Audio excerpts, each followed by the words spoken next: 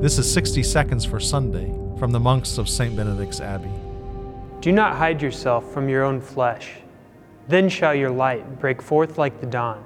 The series of readings for this Sunday ask us to recall that we are weak, and acceptance of this can be a powerful witness. Chapter 7 of St. Benedict's Rule can be a great guide to letting the power of God shine forth, and that chapter is on humility. The first step of humility involves avoiding forgetfulness and remembering that God is indeed present at every hour of the day.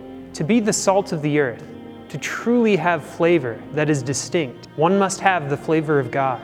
Remembering who He is and what He has done for us changes how we live our lives by casting out fear and replace that fear with love. This love will be the light that we should set on a hill. For more from St. Benedict's Abbey in Atchison, Kansas, see our website, kansasmonks.org.